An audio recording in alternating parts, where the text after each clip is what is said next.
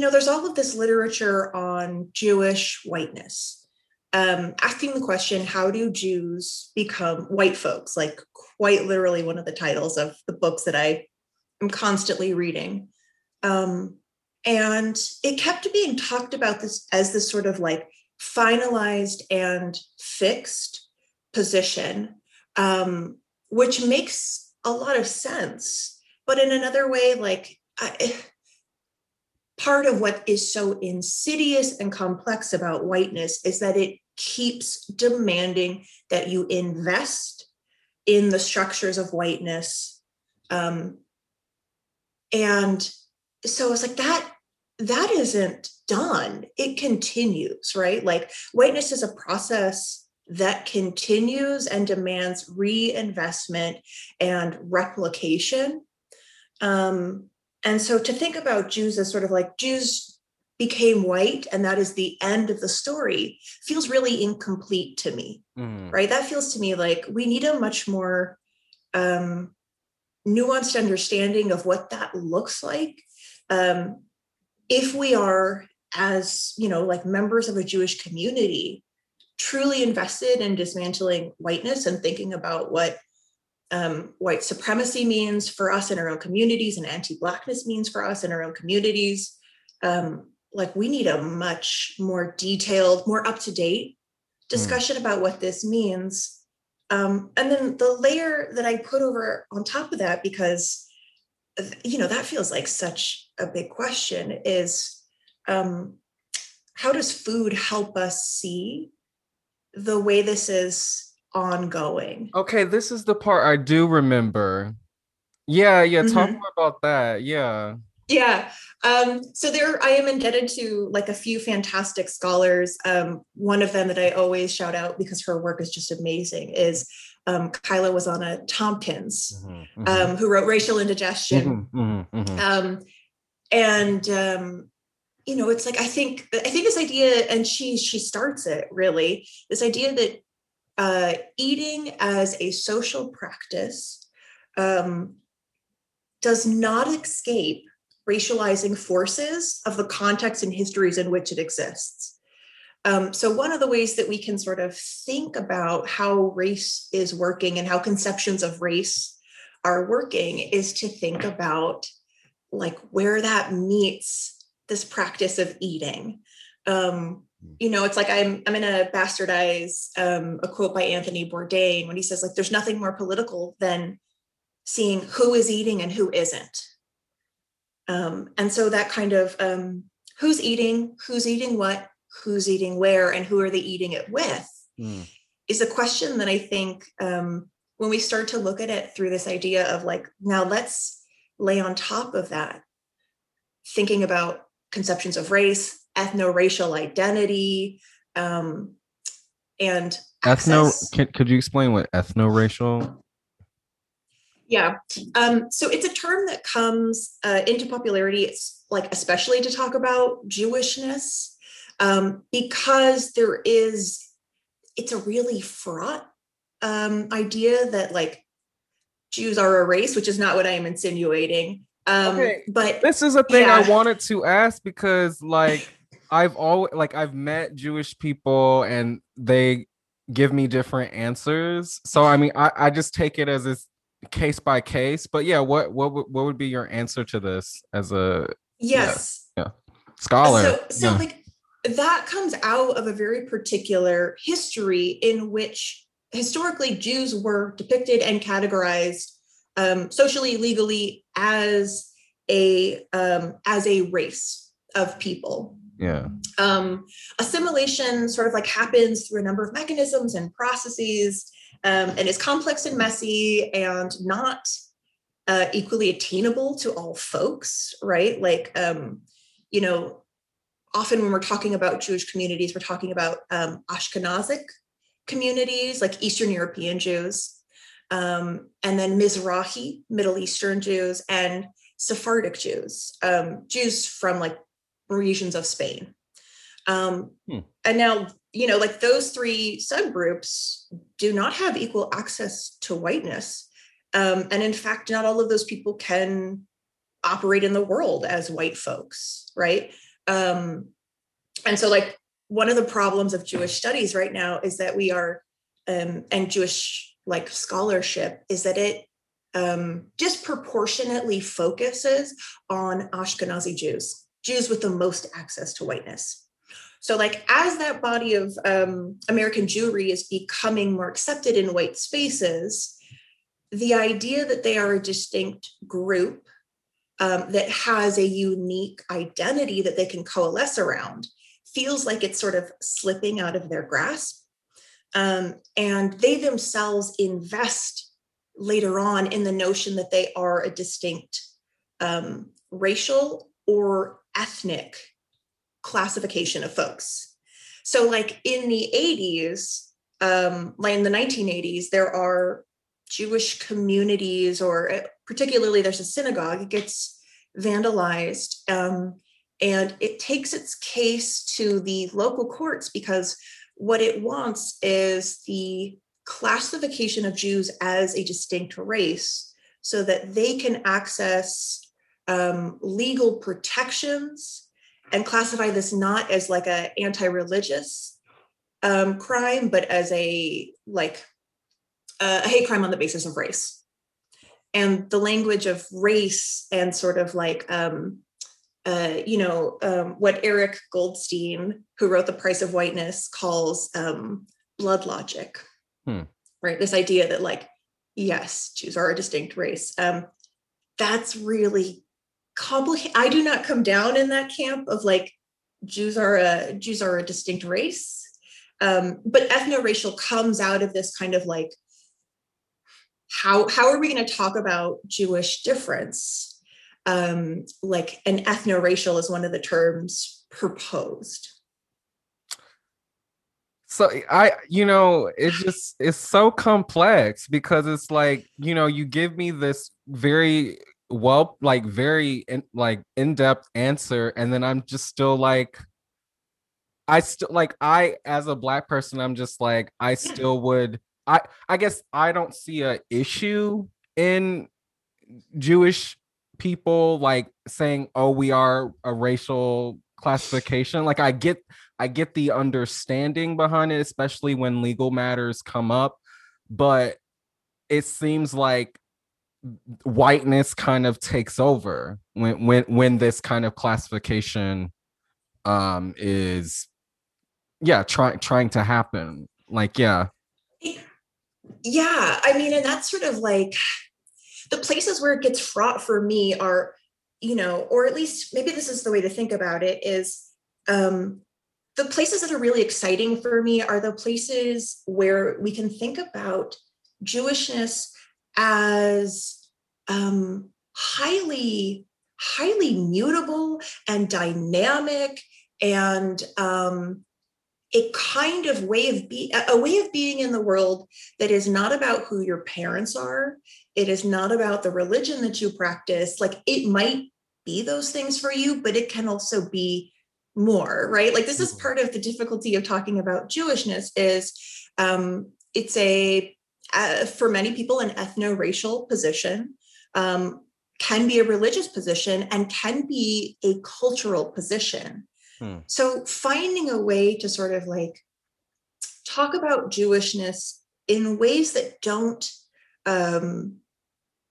disproportionately center whiteness, make space for, queer Jews, right? Because that's part of the, something that gets contested, right? Is like religious fundamentals saying, if you are queer, you're not a Jew. Those things are antithetical. Wow. Right. Okay. Yeah. Folks saying that Jewish converts are not Jewish, like it's highly contested. Yeah. So Molly, this is so confusing. I know. But like, here's the thing, like it can be, right? Like, so that is the beautiful thing. This is the thing that I love about it and think can actually be really productive and potentially liberatory, is if we think about like, every time we try to define it, that's going to get pushed against, right? Like, but to think about it as, I see, here's where I start to lose words, right? to describe what it could be, but in that messy space of being and becoming, like, and in constant like relationship to each other in the world. Yeah. Is where it gets fun and interesting. I know. That's where there's folks. That's where you're a Jewish studies scholar. You're gonna figure all of this out and explain it to folks. Oh, good God. The idea that I'm explaining this to, like, that I'm, I'll try my bit, but I mean, it feels like a big task. It is, but it's like one that I really think it's one that would kind of shed a lot of light on just what Jewishness is, like concepts of Jewish identity, what like all of that. And I think it's important for me, which is why I wanted to bring you on, because it's like, you know, I'm I'm good. I'm just always gonna be in solidarity with oppressed folks. So, I want to I just want to understand it for myself, but it's also like I also didn't realize how complicated it was. But it all kinds of identity identity itself is complicated. Yeah. Do I, as a person who have Jewish folks in my family, don't do a ton of religious practicing, do I have the right to speak on Jewish matters? And that was something I had to sort of figure out for myself, and what it meant to claim a kind of space and voice on these topics, and sort of to decide that my way of being in the world was Jewish enough, to take this up as something that was gonna be part of my scholarship, but also my personal identity.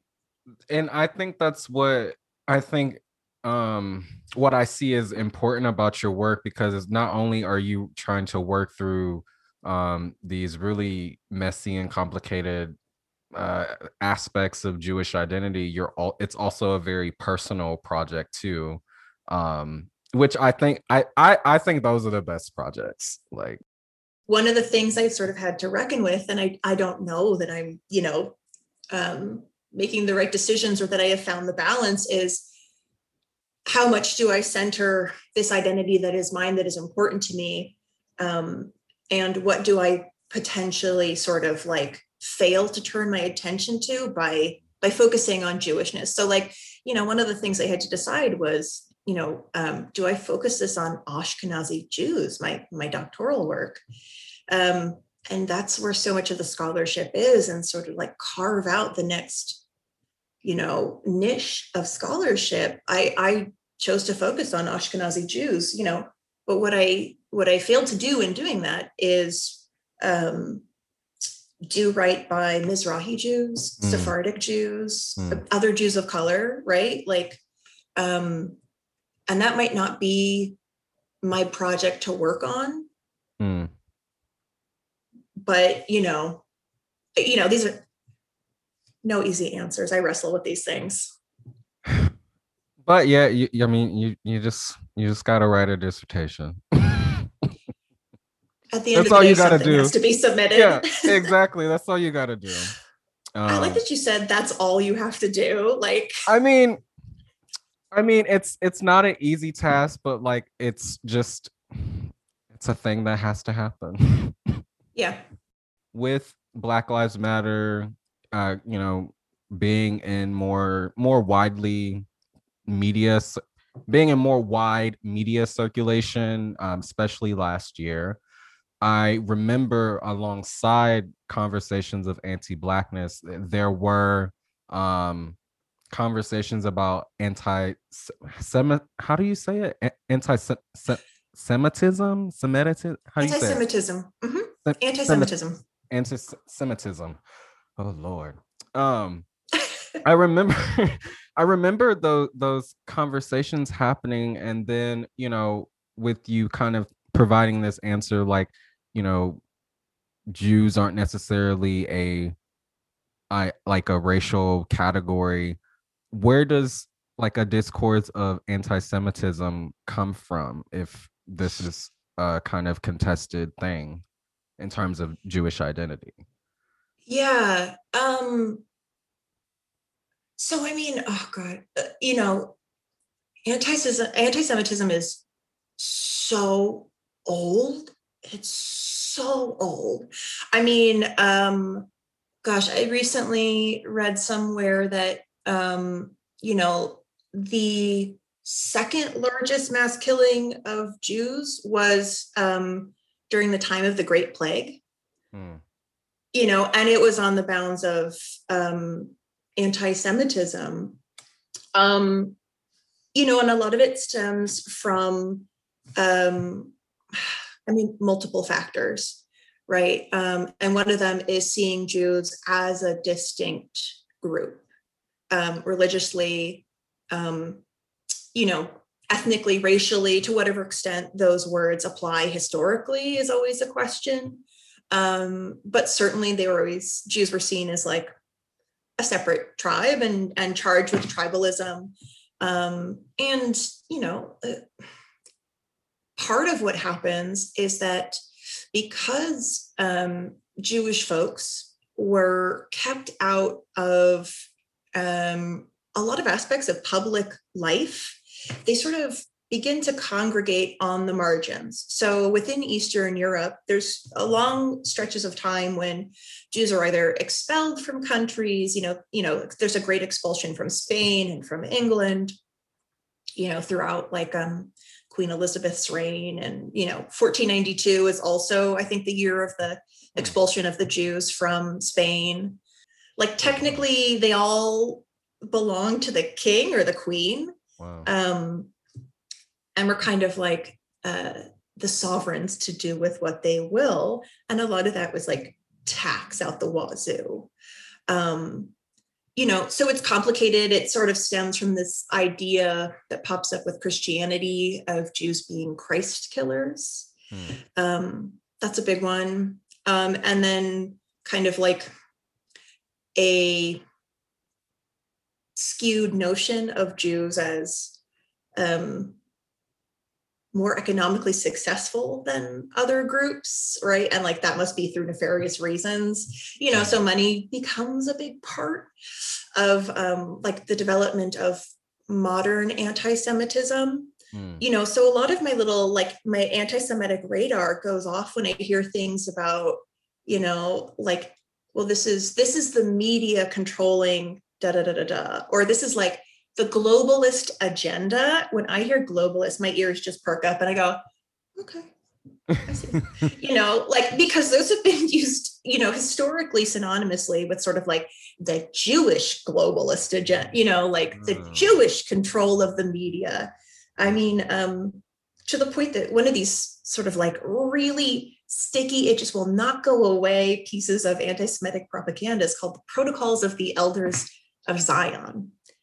And it is this really old document, and it purports to be the meeting notes of a bunch of Jewish leaders, Jewish elders, right? The Elders of Zion. And I know, I see your face. It details the Jewish plot to run the world. Totally falsified, it's a piece of anti-Semitic propaganda, wow. But it just keeps getting reprinted and reprinted and reprinted, including a reprint that was paid for, I think, by Henry Ford. Well, it's so interesting that you say that anti-Semitism is so old, where it just feels like it's so new, like with just recent displays of violence against Jews. And then just like, I'm Trump, of course. And then I'm thinking of I feel like there was something that happened on campus where President Schill was like kind of addressing it and saying like, I'm a member of this community too, or whatever. We can save him for another day, but just like thank you, just thinking about these displays of violence, it kind of seems, even though you said this is a kind of old, just very historical uh way, like kind of way of discrimination, like just more recently it just seems like, I don't know if it's like more of a surge, or I don't know, and I don't know if that has something to do with just the political climate. Yeah.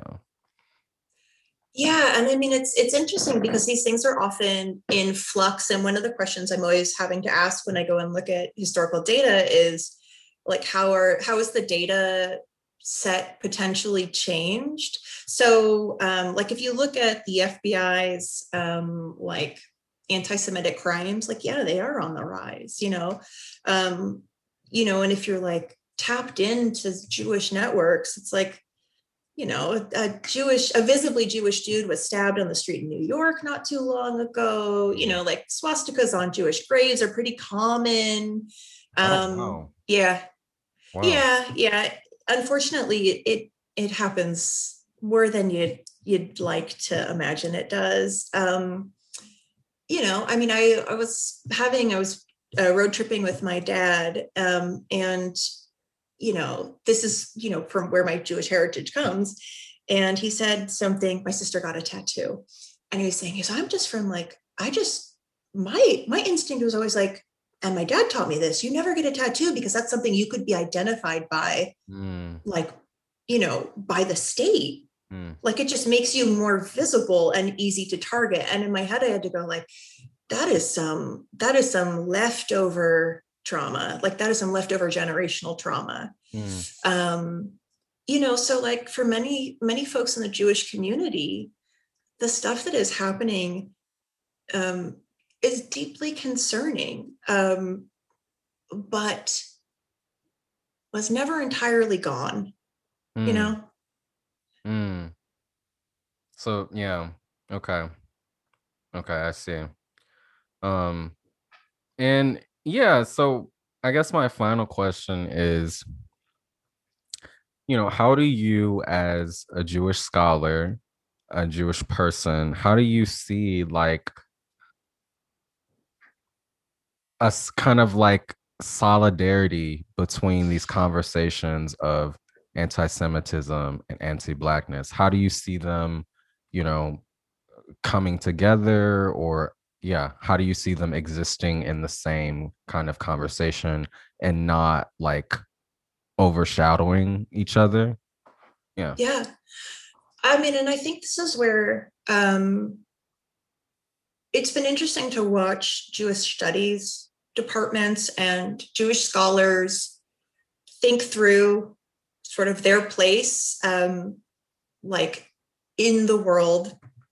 I'm thinking specifically, California is trying to institute a ethnic studies requirement for college students, and a lot of Jewish studies departments wanted to be part of that, to be included in that requirement.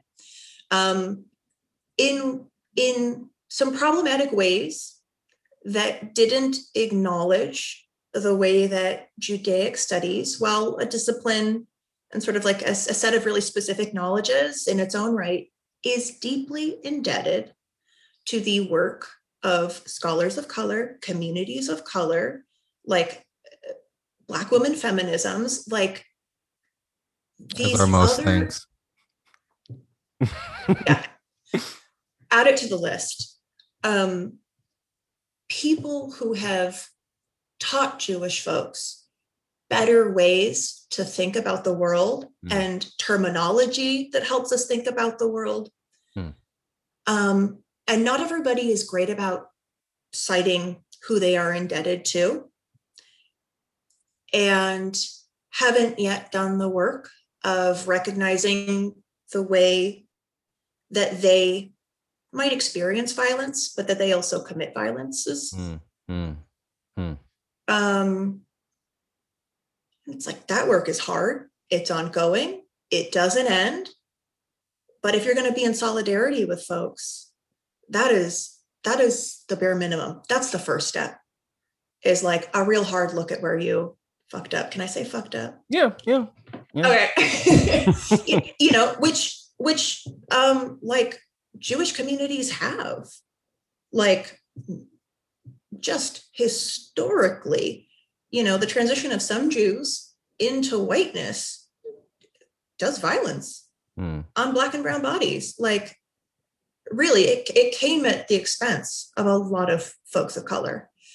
And to sort of not think about, you know what I mean? Like, so my hope really going forward is that, like, there is a way that Jewish studies can